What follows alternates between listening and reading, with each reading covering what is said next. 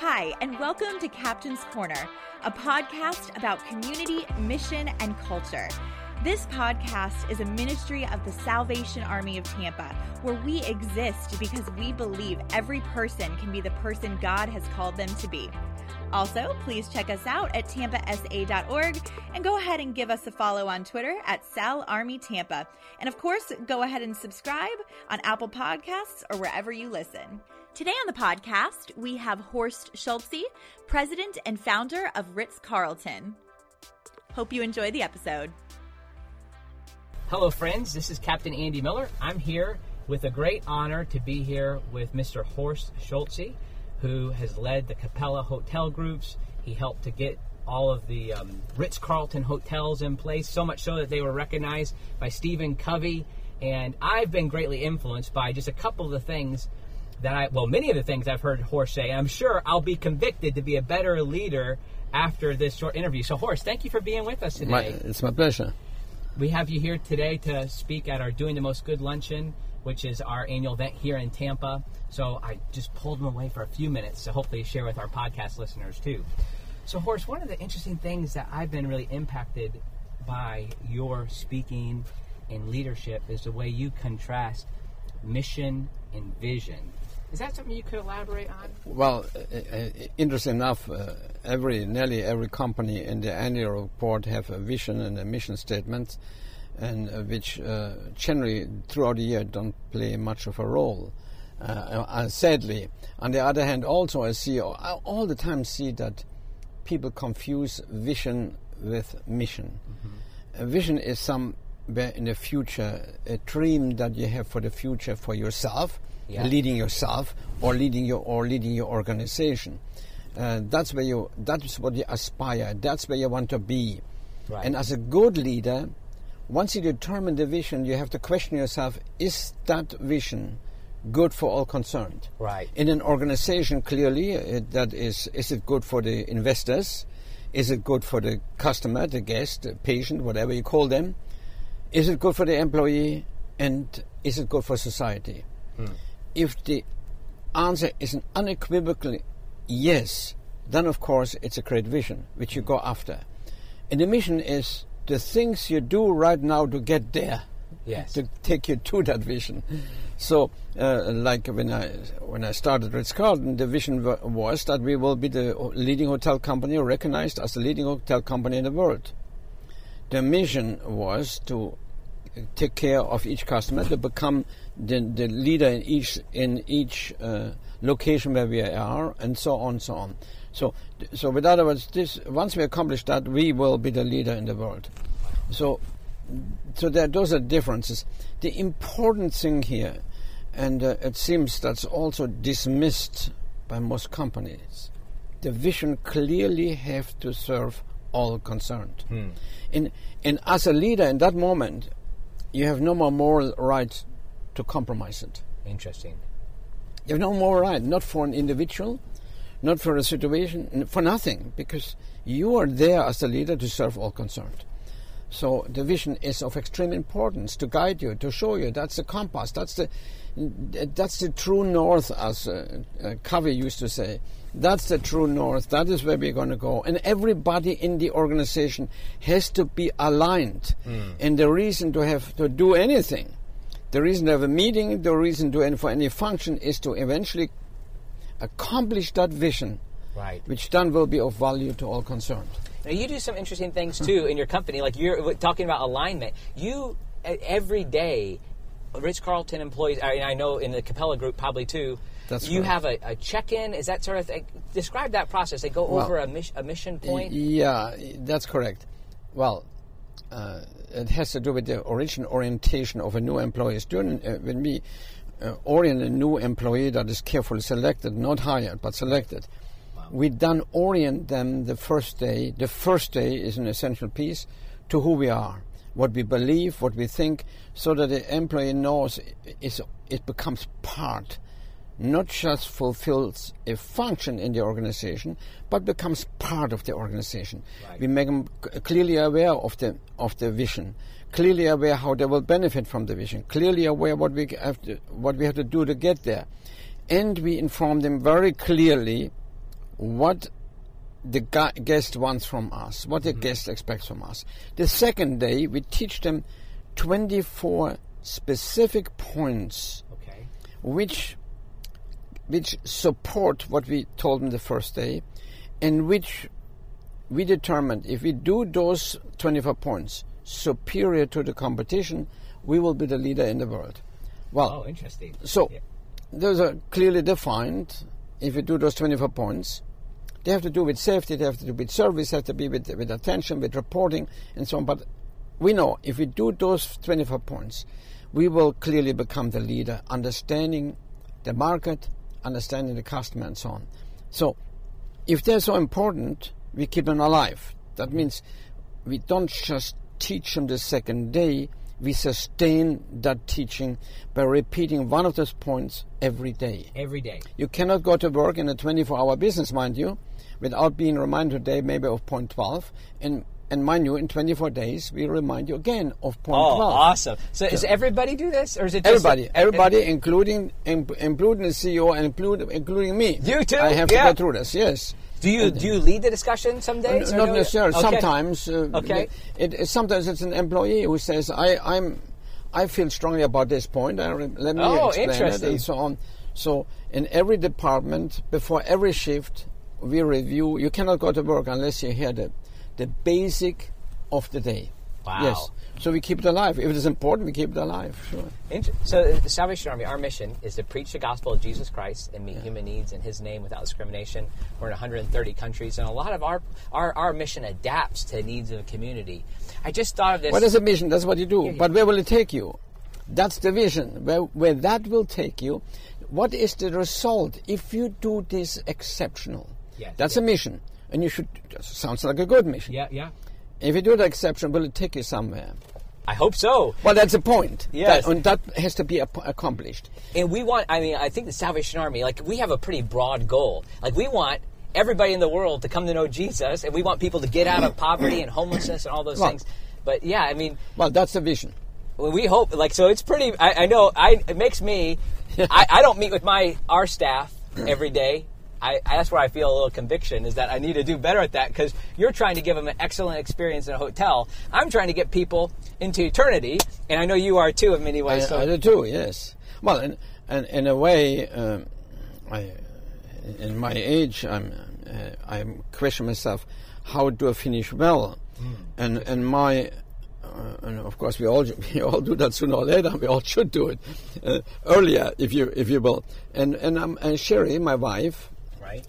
My great wife, I'm going to underline that, we decided, after agonizing, we have thought of all kinds of things, going to Iraq and have Christians there, or whatever. We have thought of all kinds of things. But we came to the conclusion we best do where our strength lies, and that is in the marketplace.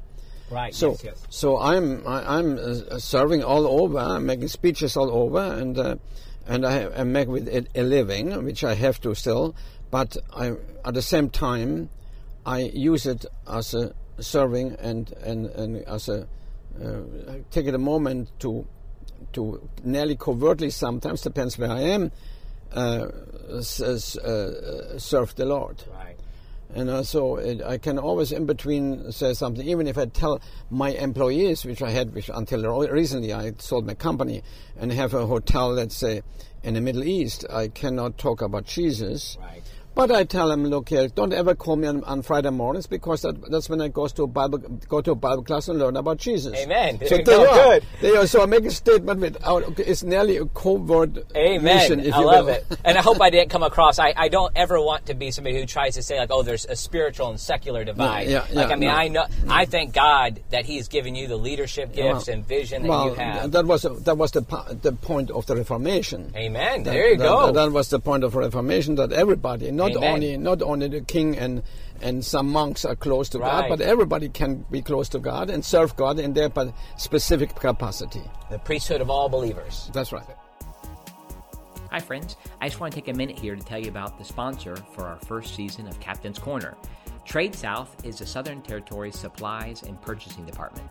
They are tasked with resourcing the field with products and services at the best negotiated prices.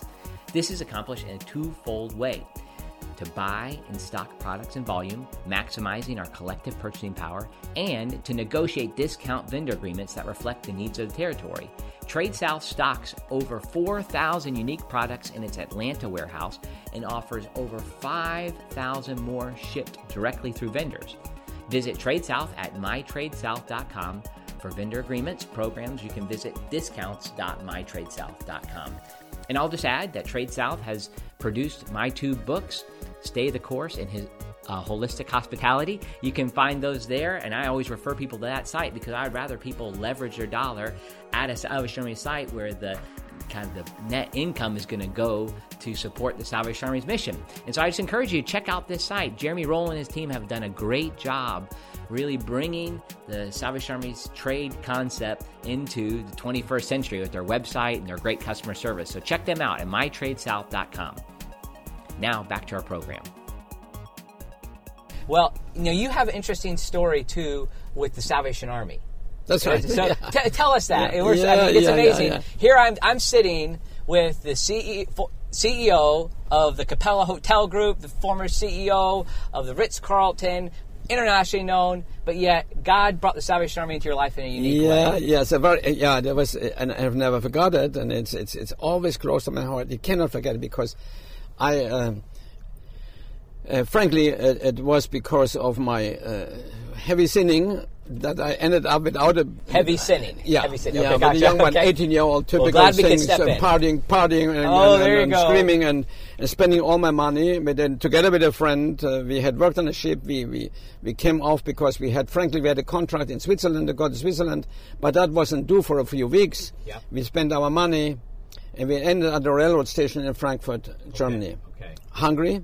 Yes. No shelter, nothing, no more money. Okay. So we went to the Catholic Railroad Mission, and they kind of said, this is for poor people, and they threw us out, basically, and not for kids. And we went to the Protestant, to the Lutheran there, if you will, Evangelisch, and the same thing happened. And then we saw a sign there was the Salvation Army Railroad Mission. We went in, and they immediately said, what do you need about me? Well, we are hungry, we have no place to sleep. And said, there's a shuttle, go on the shuttle, it takes you to the shelter.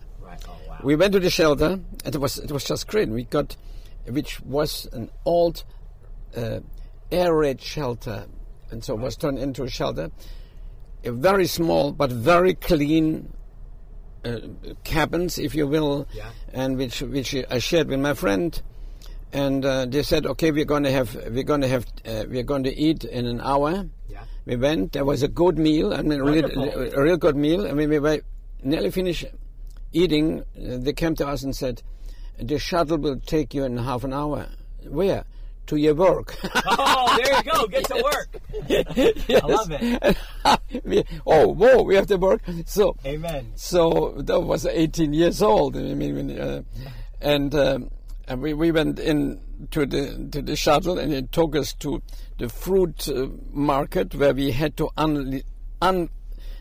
unload banana stouts. There you go. Hang them onto a hook, which we took into the ripening cellar. Oh, wow. We were working the whole night.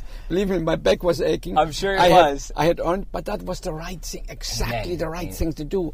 And that open arm immediately, but an open arm and there was purpose immediately there. Yes. It was just remarkable, and I could never forget it. And frankly, and very sincerely, I remember it every Christmas when I see the Salvation Army bellowing us, and I said, better remember that, because they took care of me, I better take care of that. Well, that highlights kind of two things that I think are important about the Salvation Army. One is, I believe our ministry is a hospitable ministry. Yeah. The word goes back to Greek origins of love of strangers, xenophilos, that we welcome strangers. You were a stranger to us in that moment. And the other piece that I think is interesting is that you never know where God's going to lead. Yes, and that you needed to participate in, you were in a low place, but you needed to participate in getting out of it. We don't think we should just give people a place to sleep for the night. We want people to get out of homelessness. Yeah, well, I was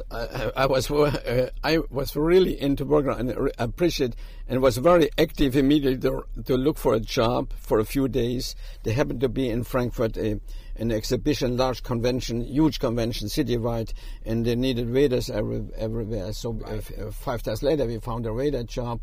we were back, and then 3 weeks later we were on our way to Switzerland to the jobs that we had arranged. But in the meantime, you could never forget, we were lost and a little bit panicked. Right. And there wasn't a question who we are, how old we are, there was just like an open arm. Wow. Come in, here's the shuttle, we take care of you. And when we saw the truly clean, fresh washed sheets on the bed, believe you me, that was a relief. And then, a preview of coming Ritz-Carlton hotels. But we worked all day. We worked all night long till 4 o'clock in the morning. Then went back and had a good sleep, and it was respected too. And again, good food. It was just a remarkable service to somebody who needed not. Do you really need it? Not an analysis of us, but an acceptance of us as human beings, no matter how old we were in the moment. I love it. Last night, just in America, not counting internationally, we had 125,000 people who stayed in a Salvation Army bed last night. Wow. And, I don't know if we have the next Horst Schulze in one of those beds or not, but that doesn't matter. Our sense, now this is one thing I'll shift here a little bit. We adapted your line, which is so powerful to me, that everybody at Ritz-Carlton is a ladies and gentlemen serving ladies and gentlemen. Yes. And what we've said now, this probably won't go as far as yours did, but that we're people loved by God, serving people loved by God. Yes. And that's why we served you in Germany. I say we as if I was there, but the sure. Salvation Army. Indirectly, that's what the organization does, sure. And that's why we're doing. So could you tell us a little about the ladies and gentlemen, serving ladies and gentlemen concept? Well, yes, that goes back to my very childhood. I was, for some reason, in a small village in Germany, I didn't know what a hotel was, but for some reason, which we never understood, I begged my parents to work in the hotel business. Then I wanted to become a waiter, cook, and so on, but not in a restaurant, in a hotel restaurant. I don't know why. So they inquired government support is there for career advice, and they found that the best thing is to find a job for me in the best hotel in the state, which unfortunately was 120 kilometers away from home. But my parents learned that it's the best, so they took me there to start working there, living in a dorm room with other kids and so on, of course. But before we got there, of course, I was advised and admonished by my parents, typical that time, this would never be anything for us. This is only for very important people, this hotel. We could never go there.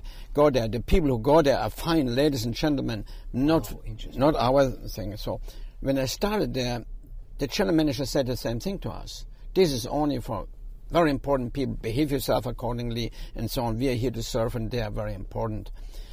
So I started working, and typical German upbringing, Wednesdays I went to hotel school. After 2 years, working as a busboy, and which meant washing dishes and everything at the time, after 2 years, the teacher asked us, what do you now feel about this hotel business? Write an essay about it. Oh, interesting. And it's not only our hotel, it's all the hotels from the region there. So 3 pages, give me a feeling. Okay. And so going back, of course, you think what I'm going to write about. When I worked in the restaurant again, I suddenly felt the maître d', our manager, who was in charge of all the food and beverage in the hotel, walked in. And because when he walked into the restaurant, you knew it, because he was a man of excellence. In fact, he told us, don't come to work for work, come to work to create excellence. Of course, as a kid, that's the time that went over my head, but it always stood with me then, nevertheless. So I saw him approach a table, and I realized, for the first time that I realized it was there before, but the first time I saw it, the guests that he approached were proud that he came to the table. Wow. And the next table too. And when I contemplated that, I wanted to write the essay around that, because I then clearly saw that these people were proud because of his excellence. Wow. Because of the excellence that this man brought, this fabulous gentleman, this fabulous man, and the explanation, the charm in which he had, the honesty in which he had and everything. And for the first time I realized, wow, I was told in the village that this is an embarrassing thing that I'm doing. In the contrary, if I do it excellent, like he does, I will define myself as excellent. Yeah. So I realized all of a sudden that at work I can define. Yes. And that I'm also a gentleman. Amen. And so I wrote not only the rich people that were there, but I can define myself. In fact, I will be respected as he was respected if I'm excellent at what I'm doing. For the first time, I understood what he meant, come to work to be excellent. Right. And so I wrote the essay around it, and I named it, We Are Ladies and Gentlemen, Serving Ladies and Gentlemen. I stated clearly in there, if we are not, we are the ones who sentence ourselves to be less. Interesting. Or we are establishing that we are excellent, right, and defining ourselves as excellent. So that was kind of the gist of the paper. It was highly rated as the only A I ever had. So, the only A. The only A. Okay. Never before, never after. Okay. Afterwards. But it's so consequently, because of the fuss around it, the teacher read it in the class and so on. Because of that, it stayed with me.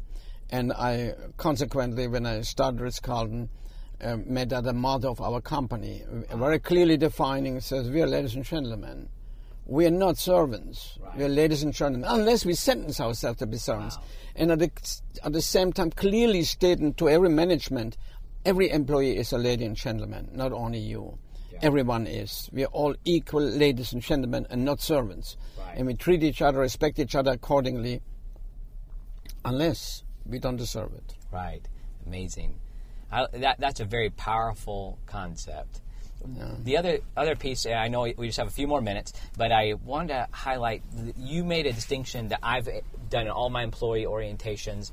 Like, for instance, right now we'll have maybe more than 100 bell ringers coming in to work with us, and they don't get paid too much. Yeah. But I try not to say, as a result of hearing this from you, that you've been hired. No. Instead, that we select people and that we try and instill dignity with them at that time. Exactly. Well, we made it very clear we don't hire people, we select people. And what we actually did, we created a needed profile for each job category that we had. And we hired we selected against that profile. And which resulted in the fact that we had, for any job, we had to interview about 10 people before we hired them. That was selection. And and of course we related to about this in the first day of orientation, saying, I want you to know you're special. Right. You're not just anybody. You're special. You have the talent to be successful in what you're doing. You have the talent to be successful, period. You're a fine human being. We selected you for that. Amen. Yeah. And so, of course, trying to give them recognition and pride and dignity from day one. Right. And that was very successful, that selection. Unfortunately, in my business, the turnover of employees is so dramatic. Is it? That often we hire people in this industry that there's no selection, there's hiring in order to fill a job. But that is why the turnover is so high. Right, sure. So what comes first, the chicken or the egg? I mean, clearly that's one of those cases, yeah. Well, I know we have to get going here, but I'm so thankful for your ministry as an executive in leadership and the way you've impacted my leadership, and I just want to thank you. And so it's indeed a pleasure. Thank you. God bless you, Horst. Thank you. Thank you for joining us for another episode of Captain's Corner. Join us next week when we have Dr. Brent Waters, the Stead Professor of Ethics at Garrett Evangelical Seminary. If you'd like to learn more about us, feel free to check us out at tampasa.org and go ahead and give us a follow on Twitter at SalArmyTampa. And of course, go ahead and hit that subscribe button on Apple Podcasts or wherever you listen. See you next time.